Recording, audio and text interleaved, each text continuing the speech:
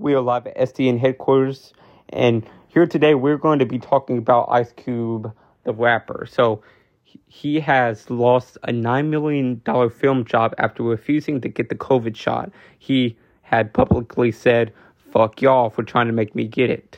Ice Cube confirmed on a new episode of the $1 Million Worth of Game podcast that he lost a $9 million acting role because of his refusal to get the COVID vaccine.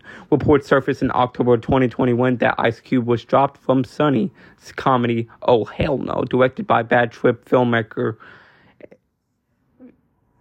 which is co-starring Jack Black. Producers from the film reportedly requested all cast members be vaccinated in order to participate in the production, which at the time was planned to shoot in Hawaii during the winter.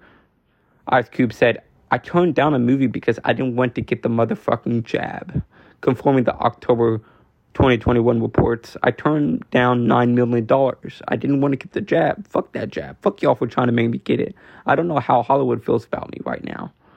So what do you guys think about Ice Cube declining the COVID-19 vaccine?